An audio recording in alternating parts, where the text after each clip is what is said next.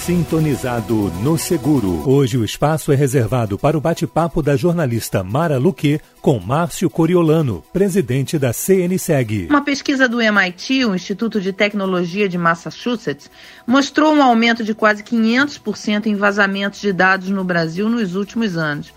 Márcio, é por isso que os seguros contra riscos cibernéticos vêm crescendo no país rapidamente?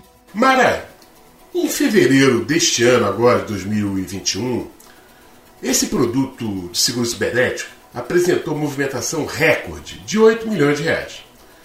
Isso representou uma multiplicação por quase 3,5 vezes o volume do mesmo mês do ano passado, 2020.